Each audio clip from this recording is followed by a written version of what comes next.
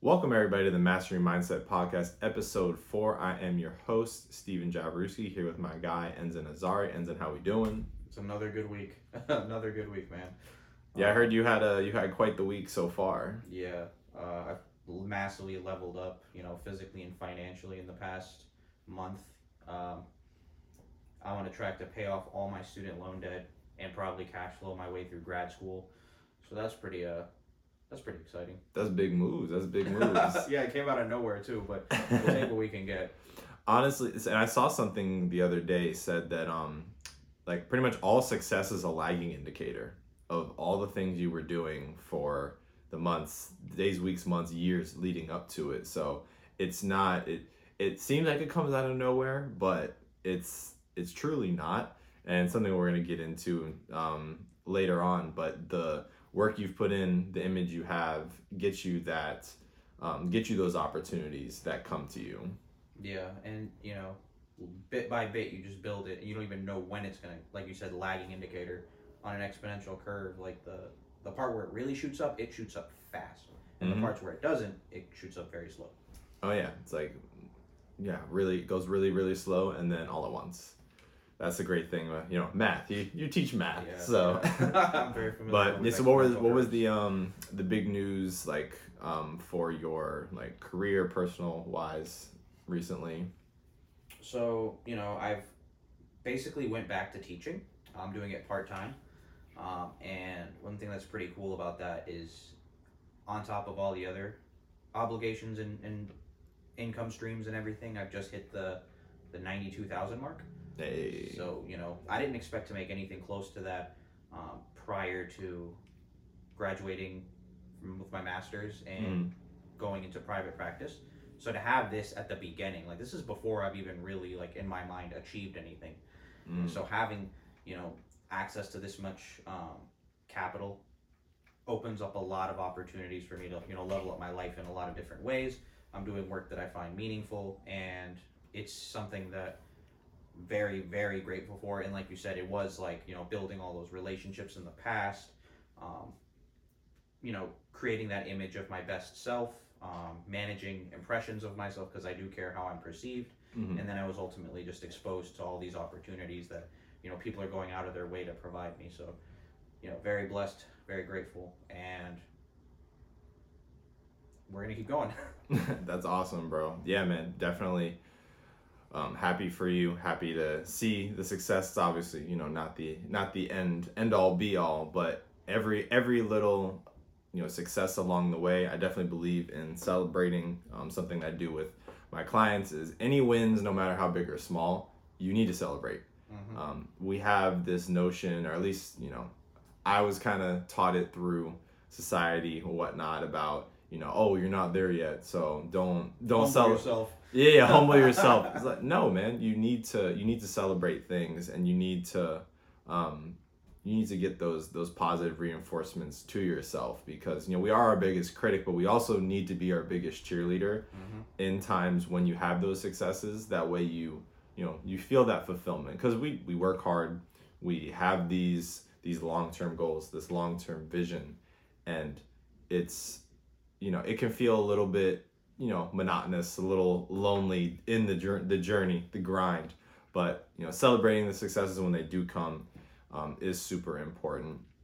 But yeah, man, the last couple weeks for me has been a lot of ups, a lot of downs. But it's life's a roller coaster, so you gotta we can't really get off the ride, and so you have to roll with it a little bit. But something that happened this week for me. I talked with a friend of mine. He's recently like going through like a breakup, but he's doing a lot better now. Okay. We're older. We're late 20s, early 30s type vibe. So, we've been through a little bit of life, and because when the first time you deal with any sort of heartbreak or relationship issues, it's awful. It's brutal. You think the sky is falling, how am I ever going to find someone again? All that. But for him, he is doing a lot better, and he actually talked to me. He came over yesterday, and we talked about a conversation he and I had a couple years ago. It was actually during the pandemic, where he was going through a little bit of like mental health issues, It had been for a while, but really hadn't gotten, and his life wasn't in a space where he wanted it to be. So I don't even remember this conversation that we had, but when he mentioned it to me, it was, kind of illuminated, like, wow, like it's sometimes you just need to communicate things to people in a way that they can understand it. Yeah. So my friend, he's a really big car guy, and for him, he loves cars, like old cars, new cars, trucks, muscle cars, the whole gamut. And what I told him, apparently, because like I said, I don't remember the conversation. Right. What I told him a couple years ago was, we were talking about, how he was doing mental health and whatnot, and the way I described it to him was that the negative signs and symptoms that you might be going through is like, on your dashboard of your car, the little lights, the tire pressure light, the check engine light. All of mine are on at the moment. And when those are on, I made this mistake when I was younger. I was like 16, 17. The tire pressure light came on. I was like, oh, that's a pretty light. Service pass due. Yeah, that's a pretty light. And, months go by. And then, what do you know? I'm driving on a flat tire. Not the best. So I learned then that you shouldn't ignore those. You should not ignore those lights. They're up there to help you, to give you a sign that, hey, something needs your attention. And when I described mental health like that to him, it actually clicked in his mind that, wow, my check engine light's on. I need to address this. And that urgency that he completely, switched up his lifestyle, switched up his habits, and, for lack of a better term, like got his shit together.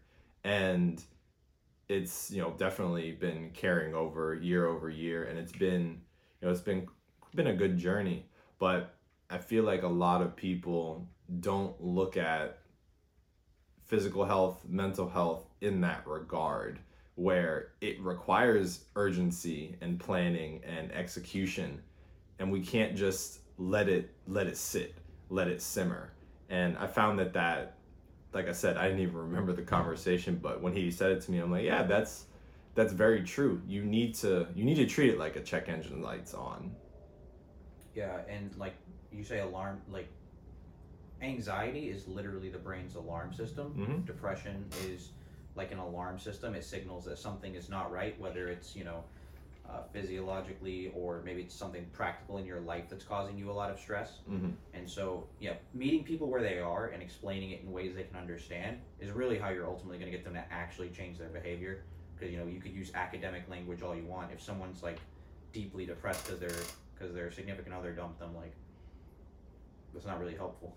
Yeah, I had a physics teacher in high school, and I could tell this man was a genius. Like, he understood mm-hmm. all this really complex scientific stuff. But I did okay I did fine in the class. I think I ended up getting an A. But as far as like a teacher, like, he didn't explain it the best, even though he was a genius. Mm-hmm. Like, that it's just funny how communication it's its own skill. Yeah. I read, well, I don't know. Does listening to audiobooks count as reading books?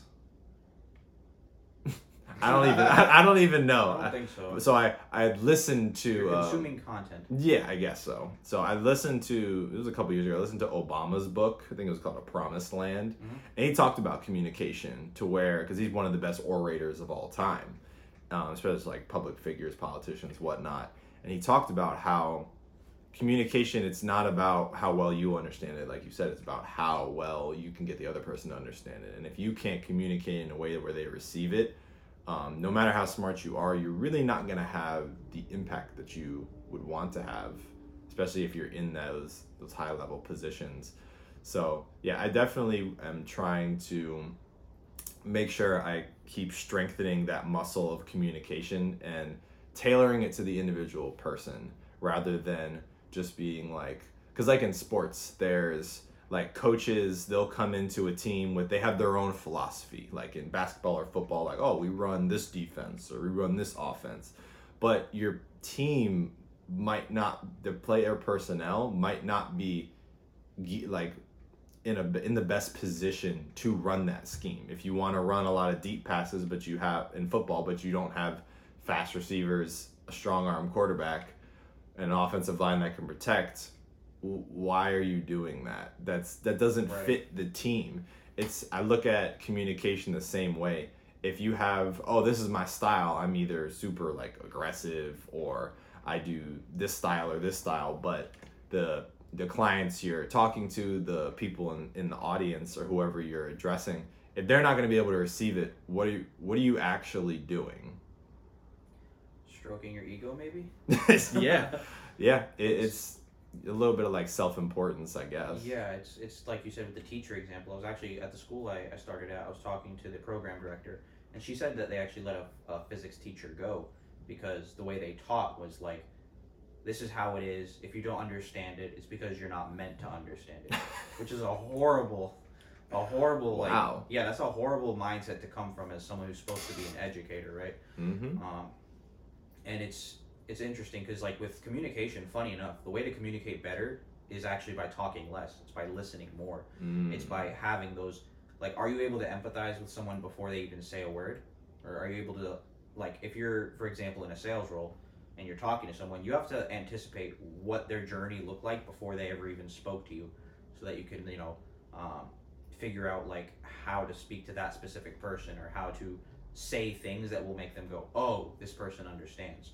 Yeah. And, you can't really communicate to someone without knowing who they are or knowing some key information about them. Absolutely. One of the things that resonates well with a lot of my clients is the concepts of like anxiety, overthinking, depression, sadness, whatever it might be. They are general, but they can be very specific because like anxiety is like an umbrella. There's like social anxiety, like relationship anxiety. There's other like subsets of it, and you need to understand what the individual person, what their story is, how it manifests in their life. Because whenever I go into conversations where I always try to understand people's perspectives, because my perspective is definitely not the only one. In the past, I had a lot of trouble, like, because I'm an only child. I had a little bit of, it wasn't too bad, but I had some trouble understanding other people's perspectives. That's grown as I've, grown, matured, whatnot. But like you said, you need to ask questions and talk less, at least in the beginning. That way you get an understanding of what they're saying, where they're coming from. Because if you don't and you're just talking, the other person can kind of feel that, and they catch the vibe of like, oh yeah, they might understand this topic, but like, do they understand me? Yeah. Like, imagine if you walked into a therapist's office and before you said anything about your situation, they were already just diagnosing you with stuff. You'd be like, this is a terrible experience. This is making my mental health worse. Yeah. This is making me skeptical of the whole mental health field in general. Yeah, there's like they're talking at you, not like talking to you. That self-importance that you mentioned. Yeah, man. Mental health it's something that's been around obviously for a long time, but it is funny how like, especially more traditional cultures, older people in general, it wasn't a thing to them, so they just don't even really think twice about why they are the way that they are, or they just accept it.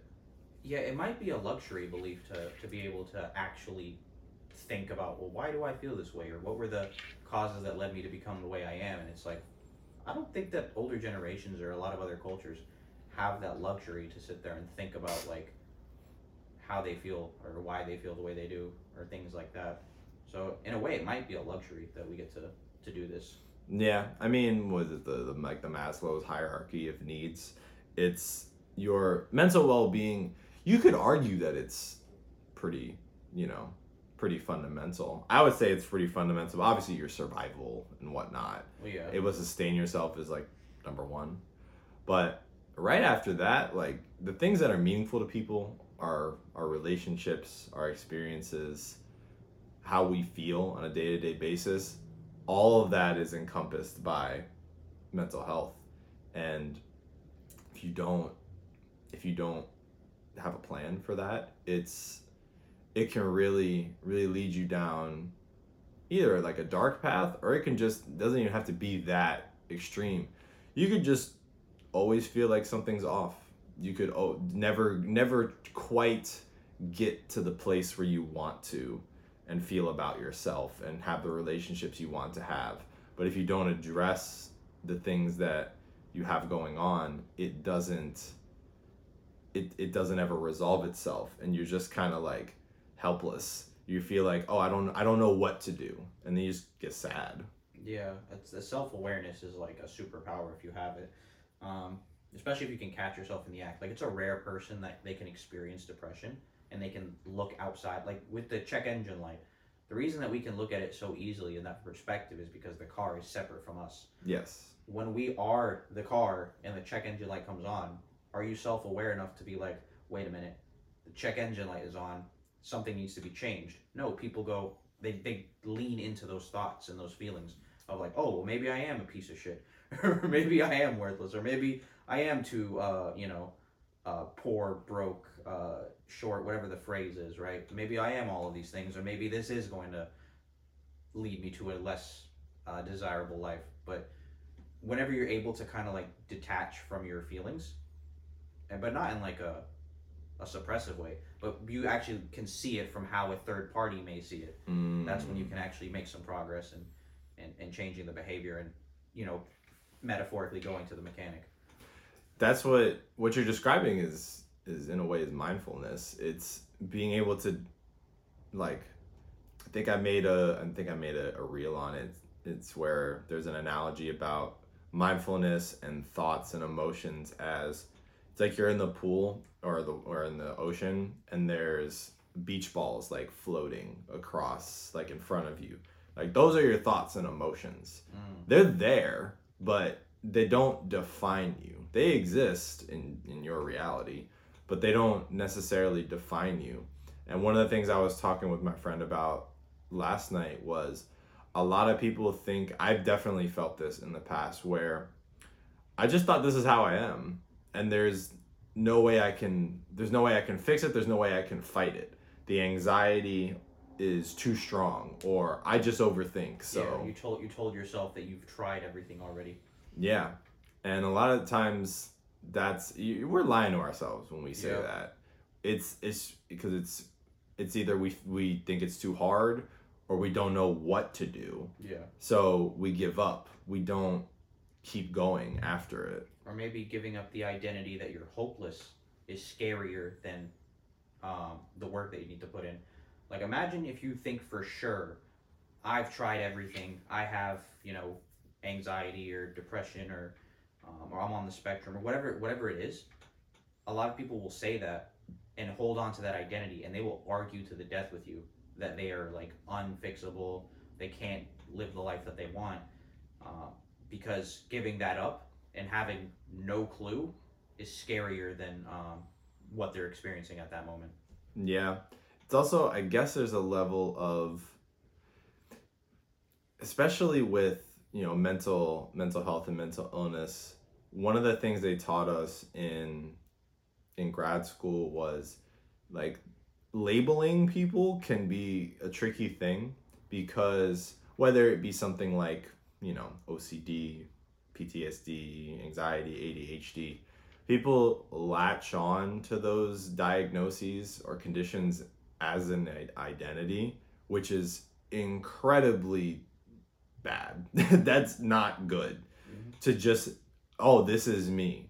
Like, I don't know what episode I'll actually tell the full story, but for a while I had intense PTSD and intense anxiety, but it wasn't like, I knew I had them and was affected by them, but it wasn't I didn't use it as an excuse for why I wasn't successful in certain areas or why I couldn't succeed.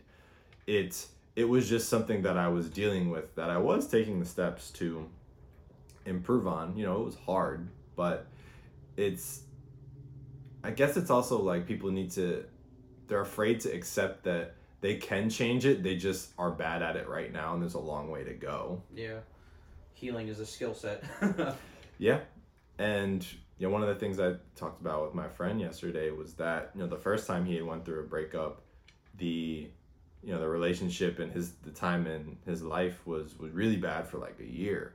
And now, like, he kind of felt not great for a couple weeks. And not every day's perfect now, but he already has the skill set. He already did it. Yeah. Like, with any business or any product or service, one of the reason why testimonials are so effective is because people look at them and be like, oh, this person's just like me. They're in the exact same situation as me. They used this product, this service, what have you, and they were able to get the result that I want. Why can't I do it as well? Yeah, they're like selling themselves, handling objections themselves. Exactly. But in this case, he had already been through a similar situation. Like, not like I had been through it and he observed it. He did. And there's a level of confidence that comes with that experience that people they feel way more at ease about it. And it, like, the overthinking and the self-doubt can only go so far when you have experience that tells you otherwise. Like, one of the things with overthinking was, I think I definitely did a reel on it called Socrates, like, triple filter test. Number one is when you have something that you're telling yourself, just ask it if it's true. And a lot of times, like 90-something% of the time, things you're telling yourself aren't even true. You're lying to yourself, and it's ambiguous. So it's just like, oh, I don't know. Like, you start to create that narrative. But once you make it real and are like, oh, what do you, oh, well, you're hopeless. You're never going to find anybody again. I already did this, and I did find somebody, and all the worst fear, because it all comes down to fear. All my worst fears were not realized. So, like, overthinking voice, you can shut up. You're wrong. Like, you're actually wrong. Yeah, and the way that you can tell if it's actually wrong, that is like, because I used to tell myself all sorts of things, and then sometimes I would say things like that, like, oh, you're never gonna amount to anything. And then I would be like, is this true? And then I would try to tell myself yes, and instantly you'd feel like a cognitive dissonance. Like, bro, that's not realistic. I talk to people who have a lot of shame. They carry a lot of shame about, they're like, oh, someone like me can't go back to school. Or someone like me can't do X, Y, and Z. Mm-hmm. And I'm like, why not? And they literally struggle to give you a reason. And the more that they say it, the more they can already, it's like their brain is like malfunctioning, trying to like incorporate reality into their opinions. Yeah.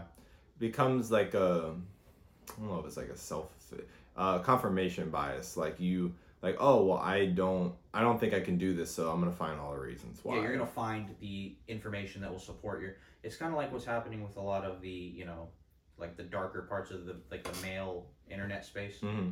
Where, they'll be like, I'm too ugly to get a girlfriend. It's like, do you not see that dude over there? Like, yeah. You could find anyone with any, negative characteristic, and they have achieved the thing that you want.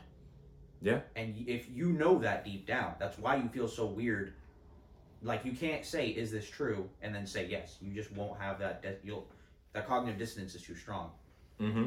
I remember him saying this, one of the things that Hafiz Balku, the, co-founder of The Standard, talked about how he wanted to have a guy, like a man from every ethnic background, every part of the country, eventually every part of like the world, like every socioeconomic status, every family upbringing, and support them and unite them together to where they're all successful. That way, someone can look and find someone like them and see that they can win. Like, one of the things that, I didn't understand it at the time because I was like 12, but like when Obama got elected president, a lot of black people saw that as like wow, I can actually make it. I can actually make it to the top. Not, oh, I can run or I can do this. A lot of limiting beliefs because you never seen it. You never saw it. Yeah. But when you actually see it and it's real, you start to believe it a little bit. And yeah, it's there's something to that, being able to, see somebody else who's succeeding in it as well. But yeah, our mind, when we keep it up here in our head, it plays tricks on us. I don't I've done a lot of research, and I have like theories as to why we do that, but it's crazy. I know one of the topics that we talked about before recording was these these processes, these psychological habits that we have, they not only influence our behavioral habits and patterns, but it can really put us at a disadvantage to achieving anything that we want to or do. even just enjoying life. Like what you said earlier about, a lot of us struggle to give ourselves credit. And part of that is because, like you said, the psychological habit, like I know I've experienced in the past where I had well, when I achieve X, I can feel good. And what ends up happening is X never shows up because there's always, more money to make. There's always more people to meet. Yep. There's always, it's just the hedonic treadmill. And so the hedonic tell the people about what that is. that's just pure degeneracy, basically, where you base your level of satisfaction, or you derive meaning from maximizing pleasure. And so what happens is you can never fully maximize pleasure, so you're constantly chasing pleasure, so you're on what we call the hedonic treadmill. And so when you're on the hedonic treadmill, or even let's say you're not pursuing like pleasure, but you are trying to achieve a goal that you want to achieve, but you're fueling yourself with shame. And so when you fuel yourself with shame, you're never going to be humble enough to accept the opportunities that you're given and appreciate them for what they are. And so for the example, like for me, it used to be money. Like I was like, oh, when I hit $5,000 a month, I'll be chilling, because that's like $60K a year. That's more than I made before. Blah blah blah. Then I'm like, okay, well, $10,000 a month. And then at that point, I was like, this doesn't feel much better. It feels a little bit better for a very short period of time, but then you realize you have to live with yourself, and you have to decide, okay, am I going to keep running on this treadmill? Because there's always a bigger number. But what I actually did in my brain that I didn't realize, and it took me so long to unlearn, was that I created what Steven said is a psychological habit of always delaying when I was allowed to feel okay about myself. It never ends if you don't catch yourself. And so being able to catch myself and allow myself to actually celebrate my achievements will actually allow you to achieve more in the long run, because you'll achieve more with purpose than you will with shame. That's a bar right there. One of the quotes I actually posted in the standard chat a couple weeks ago is, when a man has a lack of purpose, he will settle for pleasure. He'll settle for going after pleasure. And something that you said about delaying happiness and feeling good about things, I think it connects a little bit to what we talked about last episode with when you're like the gifted kid syndrome, when you're really, intellectually advanced at a younger age.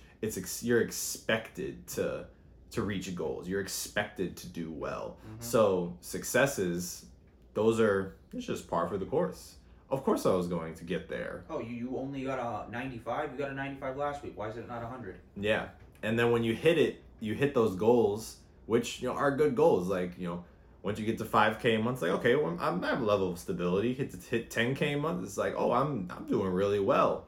But it's not a fix for everything. I think we've talked about this. I don't think we've talked about it on the podcast yet, but a lot of guys, especially in the manosphere and all that, it's money and muscles. Just get your money up. Game. Yeah, hit the gym, and you're gonna be happy. But you do need to learn to have a better relationship with yourself. Like in my fitness journey, I'm about a little over 3 years going to the gym consistently. I just finished my cut. I was gonna do it a couple more weeks, but I've been cutting since July 10th. So it's been a hot minute. I'm now gonna need to gain more muscle, but as I improve and as I get a better physique, the people I compare myself to change, and it resets my baseline to where I'm like still lower on the totem pole. And we move the goalposts for ourselves constantly. We don't appreciate the things that we should, because the times you're living in today are the times that you prayed for and that you wished for and hoped for days, months, weeks, years ago. And I feel like we need to do, especially as men, we got to do a better job of celebrating. We don't celebrate the small wins, and because of that, it leads to, there was something it's a document that I saved on my phone. It was about leadership and how when you're a leader, when you're like a manager, your role, or you're responsible for people and on your team or whatnot, they have one of the rules. It's for every one like criticism or negative reinforcement you give somebody, you need 5 positives. And this is for other people, in order for them to feel like you're supporting them and they feel appreciated. And I think I know the answer to it, because I know for myself. Would you say that you give 5 positive affirmations to yourself for every criticism? In the past, absolutely not. Maybe now. For me, it's definitely not now. I'm so hard on myself, and I'm way better than I used to be. I'm going to continue to get better. But yeah, it's very hard. It's very hard for us to celebrate, to allow ourselves to feel good. And one of the big fallacies that we fall into is that if we allow ourselves to feel good, then we'll stop. We'll get comfy. Burning your insecurity and shame as fuel. Yep. And if it's your only fuel source, it will stop. Yeah, something that I won't disclose who this person is, but there's somebody that I'm acquainted with that is a little bit anxious, a lot anxious. Is a bit like neurotic about some things, and because of that, they. We'll use an example like this. Let's say you're 300 pounds and you want to lose weight. You want to get fit. You don't like the way you look. Okay, cool. So you find a way of doing things. You count your calories. You go to the gym consistently, etc. And, slowly but surely over time, you reach those goals. But you have a little bit of body dysmorphia still, and you feel like, and throughout the process, you get obsessed. You have to count every calorie. You cannot miss a workout. If you go up a couple pounds, you freak out a little bit. And then you overreact to it. It's, okay, no cheat meals, no this, no that. And then, this could be 5 years from now. Someone objectively looks at you and objectively goes, "Well, you look good. Like, why are you doing all this? Yeah. Why do you constantly feel like if you slip up a little bit, just one time, that you're going to be back that 300-pound person again who is in a bad space?" Sometimes we use that, like you said, that shame, and we make rules for ourselves that, okay, well, because what got me here was this, I need to always be like that. Yeah, and it's like a paradox, because so let's use like the weight example, right? If you're like 300 pounds and you want to lose weight, you probably need to be around people that are working out pretty regularly and are already killing it. And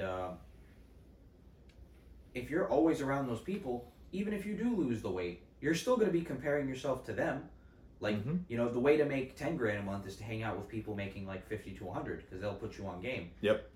But then when you hit 10 grand a month, you can't even appreciate it, because you're like, well, these guys make 50 to 100. It's like, in order to even get to where you are, you have to be around those people. But the trick is to not compare yourself to those people once you get there. Yep. Which is very difficult to do. It is very difficult. And a lot of the things that, the things I, prescribe other people or suggest, a lot of it's out of, knowledge that I've gained, but a lot of it's experience, to where I try my absolute best to practice what I preach. That way I can, act as congruent as possible.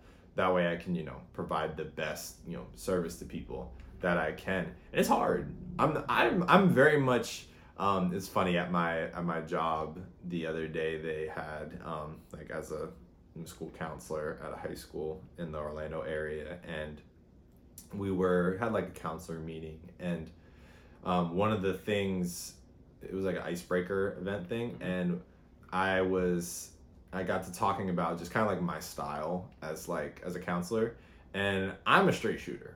I'll say I'm not like rude at all. Like I know my way around the minefields, and I can. By the way, there's a lot. There's a lot, yeah, especially in education, corporate America, etc. But I still say what needs to be said. I'm not gonna sugarcoat it. I'm not going to BS you at all, and it's going to be things that I know are true because I've helped other people with it. I've helped myself with it, and that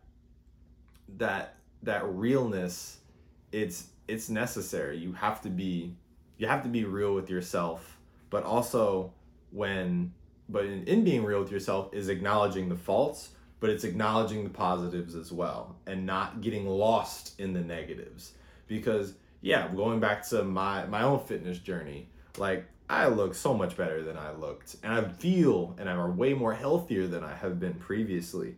The people I compare myself to change, obviously, like we just described, but you don't have to feel this way anymore. We talked about it, I think, on the second episode of the podcast, where I was like at one of the UCF tailgates, and the position I was in years ago and how I felt, I didn't feel that way recently because I've done a lot of work on myself. I'm in a different place of life, and I don't have to feel that way. And I think part of that comes with we don't like, to connect to everything, we don't celebrate, but we also we have these like guardrails up for ourselves, like, oh, if I get off track, like the cars now, like I got a new car last year, the Hyundai Kona, and it has one of those things where if you drift at all in the lane, like it beeps Screams. at you. Yeah, it yells at you. I remember. Yeah, so it yells at you, and it's a perfect representation of sometimes the rules we have for ourselves. In order to achieve this result, I have to be this neurotic. I have to be on lookout for this, like, bad Steven. He's always lurking in the shadows, waiting to pull me into his grasp. No, he's not. He's not. The only thing that's going to get you to revert back to what you originally were is if you stop doing the things that you've been doing. And if you make such a big change in your life, chances are you have all new habits, all new processes. Things are just, you fundamentally changed how you do things. And you don't need to like constantly be hyper vigilant for that. And when you're fueled by that shame, that hating yourself, that fear, it reinforces that neuroticism, that anxiety, to feel emboldened to, oh yeah, I need to control your life, when it's just not the case. Yeah, that need to control is actually like what holds you back from even getting what you want in the first place. Like, you will burn out, especially for something like weight. Like if you're losing weight, and your only motivation is to look good for a specific reason, once that reason's gone, back to the drive-thru. Yeah. I was actually talking about it with one of my other friends. Her and her fiance are doing 75 hard, and we were talking about, I've been checking in with her, and just because I'm very into health and fitness as well, just friends. And I just been talking a lot about just how how are you doing, but like how do you like feel, like mentally, physically, whatnot. And she kind of was she said like really good, and she was and what I said to her, probably, I'm like, honestly, that's actually like that's the most important part. And she replied back, she's like, joking of course, she's like, no Steven, we obviously know that being hot is most important. All those other things are secondary. Right. And what a lot of people, myself included, with working out or anything, losing weight, what have you, you start for like the aesthetic part of it, but as you do it for a long period of time, it stays for how you feel physically, how you feel mentally, and it's not just for that result like you talked about, because once you have that result and you put all this importance on, oh, once I'm here I'll be happy, that's just not, it's not true. It's not, you'll feel it for a little bit, but you want to do more. Yeah, and also like there's a interesting balance between delaying gratification and just not enjoying life. Yeah, yeah, absolutely. And it's tough because when you first start, the way I am with a lot of things that I get into is I kind of get a little, I don't know if obsessed is the right word, it might be. But I go down the rabbit hole a little bit. I need to correct myself. And like with the fitness example, I was very much for a period of time like on a cut where I'm like, I need to track everything. But like once I proved to myself that I could do it, it's like, okay, I can relax a little bit. Yeah, once the system's built, it's easy to go back if you go off track. But Yes. if you don't have a system, like, because you can lose a lot of weight just with like basic calorie restriction. Yeah. But if you don't have like specific foods that you can eat or that makes sense for your daily caloric intake, it's very easy for like one meal to be like 1,500 calories. Yeah, it's amazing how easy you can slip up with that, which kind of, justifies that neuroticism of, oh, I need to be on top of it. I need to be like hyper fixated and hyper vigilant on all the things that could possibly be wrong. And it's, maybe in the beginning you need to be aware. Yeah. You need to be aware. That's when that obsession, you need to be obsessed. Yeah, you need to be you need to be aware and you need to be vigilant, but it doesn't need to, it's not the rule forever. It's not, it's meant, I think one of the, I forget who was it? I think Alex Hormozy talked about it, where in the beginning you got to use what you got. If you have that shame, you have that fear, you have that self-hate, okay, well, if it's going to spur you into action, use it. Yeah. But it's not sustainable fuel. Dr. K explained this perfectly. He's like, basically you're at a starting point and you're insecure, you're unhappy with your current situation. So you have two options. You can be insecure and strive towards success objectively, or you can be insecure and just give up. No one who is okay with themselves is going to want to give up, because then they're still insecure, but now there's nothing to massage that. So they go from insecure and success, or towards success. They achieve success. Now there's two more options, where it's basically, okay, I'm stuck here. I'm successful, but I'm still insecure. I hate my life. I don't want to do what I'm doing. I'm ashamed of everything. I'm not happy because all I've done is delay my happiness. That's all I know how to do. Mm-hmm. So now you're at a point where you're like, okay, well, what are my options? Is it to become secure and unsuccessful by giving up the thing? Because if you only know how to burn insecurity and shame as fuel, that's all you have.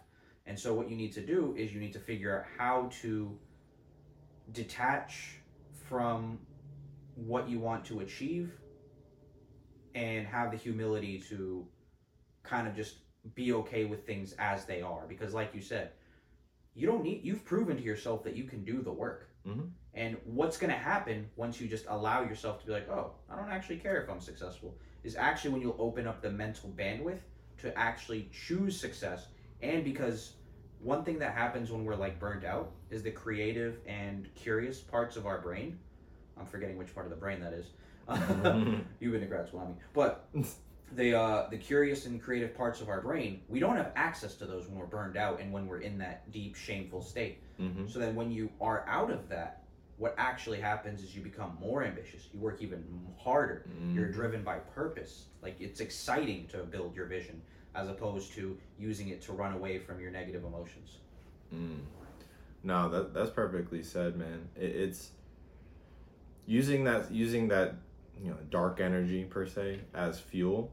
It's only meant to get you off the ground. Yeah. Because once you get off the ground, it's you rely on the systems you have in place, the feedback loops you develop, as you do things. Because, you know, I remember years ago, like I keep using like fitness and nutrition as an example because one is central to me, but like it's something that people can understand because we all have straightforward. Yeah, very straightforward. We have to eat food. We all have physical health. And I remember years ago, I never had a plan with food. Like I just kind of winged it. I just made, oh, I have to eat. I'm hungry. So, and you know, and we all know how things go when, you know, it's time to go grocery shopping and you're starving. You buy the store. Yep. You buy the whole store. And it's the same thing when you're starving and don't have a plan for food. You make bad decisions because you base it off of what tastes good or what you think sounds good. But, you know, over time, I do meal prepping on Sundays and I have like 2 of my meals in the middle of the day. I eat the same like breakfast, but my 2 meals in the middle of the day, like I actually really like. And it's not I'm only eating this so I can lose weight. It's the food's nutritious, it tastes good, it fills me up, it keeps me on schedule. And you start to associate all of those benefits with the action. And it reinforces it so much more like solidly than just the willpower of, I hate myself, this is what I need to do. Yeah. If you hate yourself, why on earth would you even want to succeed for yourself? Yeah. You know, who's going to enjoy that success if you don't like yourself? A lot of times it starts with, I don't want other people to view me this way. Yeah, or you attach very tightly to an identity because, you know, maybe people look at you and go, you're that guy, but deep down you're like, I'm not that guy. Yeah. And it's a shame if to do all that work to get those outcomes and you don't feel like you're enough. That's the worst feeling. Like imagine doing all of that, like getting in shape, making money, and at the end of it, you're not even self-aware to understand that those feelings, that feeling of shame and humility, will make you a useful idiot to someone with malicious intentions. Like I'm thinking of like the course creator space in particular, where so many people want to make money so that they can pose as like high value men and all this weird stuff. Yeah. And you know, a lot of people are taking advantage of that desperation and that insecurity to make money and become those people. That they're going after get rich quick schemes. They're, you know, blowing all their money. Maybe they're married and that was like a significant portion of funds. Like you just hear the craziest stories of like what people will do to try to get rich quick so that they can, what they're ultimately chasing is respect. Yep. And when you want shortcuts to something like respect, you're going to end up doing some crazy stuff. Absolutely. And one of the things that I've learned over the years, especially in the past couple of years, is the hardest respect to earn is your own. Because you're with yourself all the time. You can't fool you. You can't fool you whatsoever. You know that, you know, when people say, go back to like the losing weight example, people like, there's so many people I talk to, they're like, oh yeah, or I tell them like, yeah, I'm on a cut, I've done this, and they're like, yeah, I'm trying to lose weight. You know, it hasn't really happened. I'm like, you're not. It doesn't just happen. It doesn't just happen. You don't just snap your fingers. You won't accidentally end up like yeah, you're not going to be a bodybuilder. You're not going to end up as Arnold or Ronnie Coleman or Chris Bumstead. You're not going to snap your fingers and there it is. Like, you can, when there's plausible deniability, you can lie to other people. Yeah. But you cannot lie to yourself. You know when you're going for the bonbons and the cookies. You know that when you skip your gym sessions. Like, you know when that happens. Yeah. But when you're acting in congruence with the goals that you have, you start to trust yourself a little bit more. And then once you trust yourself, you begin to respect yourself because you feel that you're someone worth respecting. Yeah. And Chris, you know, it's imagine like, I think Chris Williamson made this observation. He's like, imagine you had a friend and every time you ask them to hang out, they're like, yeah, I'll be there. They never show up. Eventually you'd stop inviting them out and you wouldn't trust them. You wouldn't like them. And that's basically what you do to yourself whenever you say you're going to do something and you don't do it.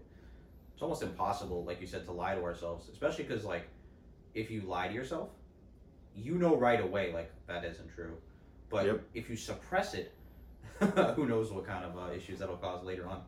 Yeah, and we think that if we push it down, we hide it, that it's actually gone. It's not, and it affects you. Subconsciously, yeah. It absolutely affects you. That trust, I lacked trust in myself for so long because it was definitely, I'm going to try to do this, and I just never, like, I would do it for a little bit, it wouldn't happen. Yeah. Now I'm at a place where I keep proving to myself day after day, week after week, month after month, and now year after year, that when I say I want to do something and I plan it out, I execute.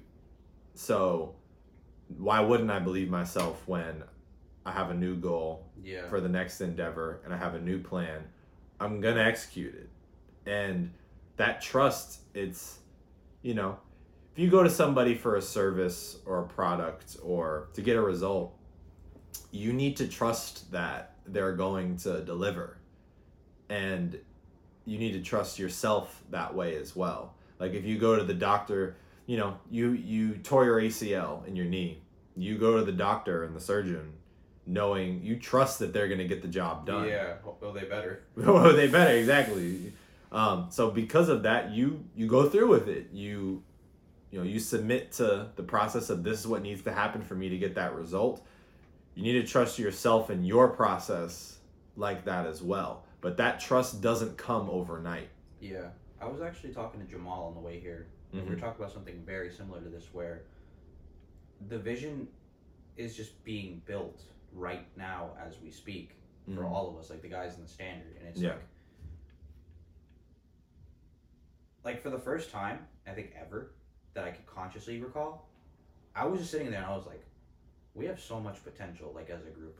Oh, yeah. Like, and he was saying, like, you don't see it until other people go first. Yeah. Where, you know, because Hafiz had the vision for the standard, now all of us benefit. We all have our own visions. Other people see that. They chip in. They have their own visions. And it's kind of like what we're creating is, it's very hard to... It's very hard to explain to someone who doesn't know, but it's just like what we're doing is we're basically, you know, trusting the process, submitting to the process. As it yields more results, we continue to invest, and then that's what you have to do with yourself.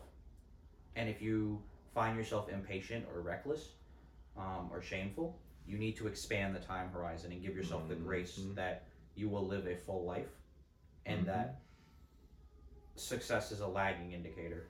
Yeah, that's why older mentors and people who've done it before are so important. I actually texted you about it the other day, about how I was feeling. I'm like, yeah, I want to accelerate things, you know, business wise and whatnot, and I do. But I called my uncle who's been in business for a long time, and I told him about how I was feeling and whatnot, and he was just he says, Stevie, and he calls me Stevie, and he's like, you when did you start? When did you start? And I told him. Well, that's how you know you're about to get humbled. Yeah, and he's like, you built the foundation takes years. Like it takes. You're gonna keep learning. You're gonna keep growing. He's like, you've already improved immensely. Oh yeah. And you're a sponge for information. You're gonna keep learning, and you're gonna keep.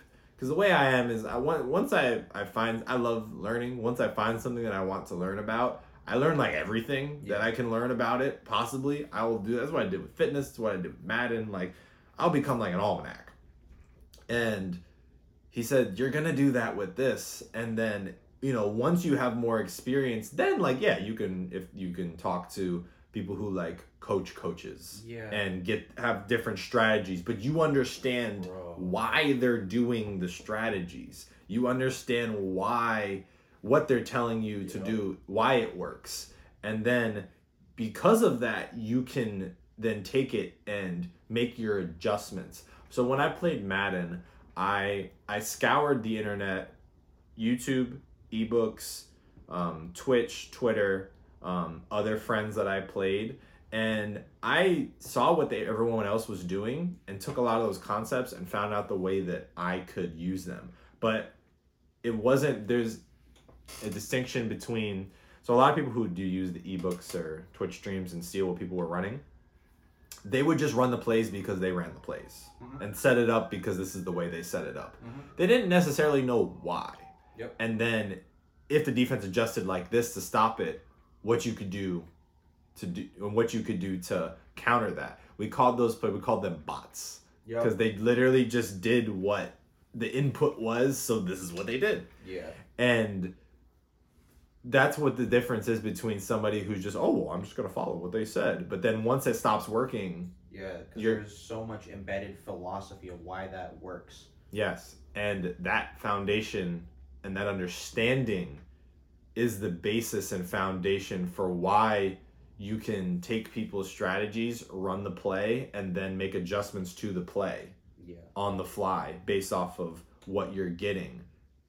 And that's when he was telling me that, like, you just got to keep, like, you can do all that, but like you need to learn still. Like, you need to learn more, because we always want things right now. We always want to just get stuff right away. But it doesn't, if you got to play the long game. Like you said, expand that time horizon.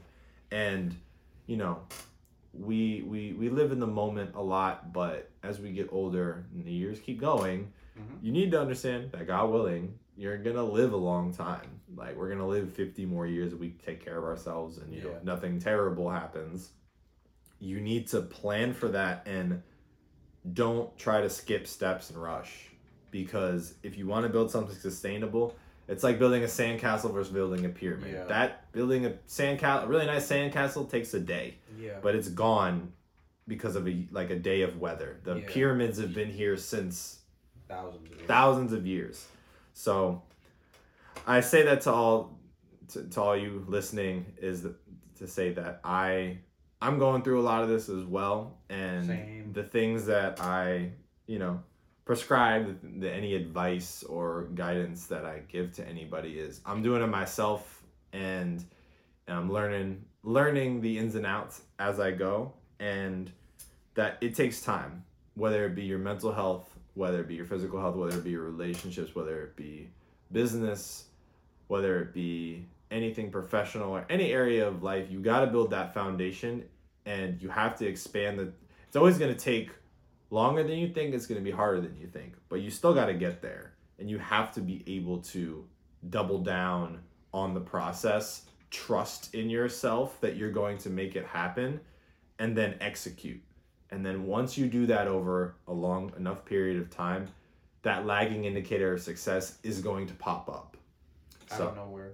Out of nowhere. I am a testament. And I'm not out of nowhere. Yeah, and this is just one of the many out of nowhere instances that's going to happen in life, because it is a long enough time horizon.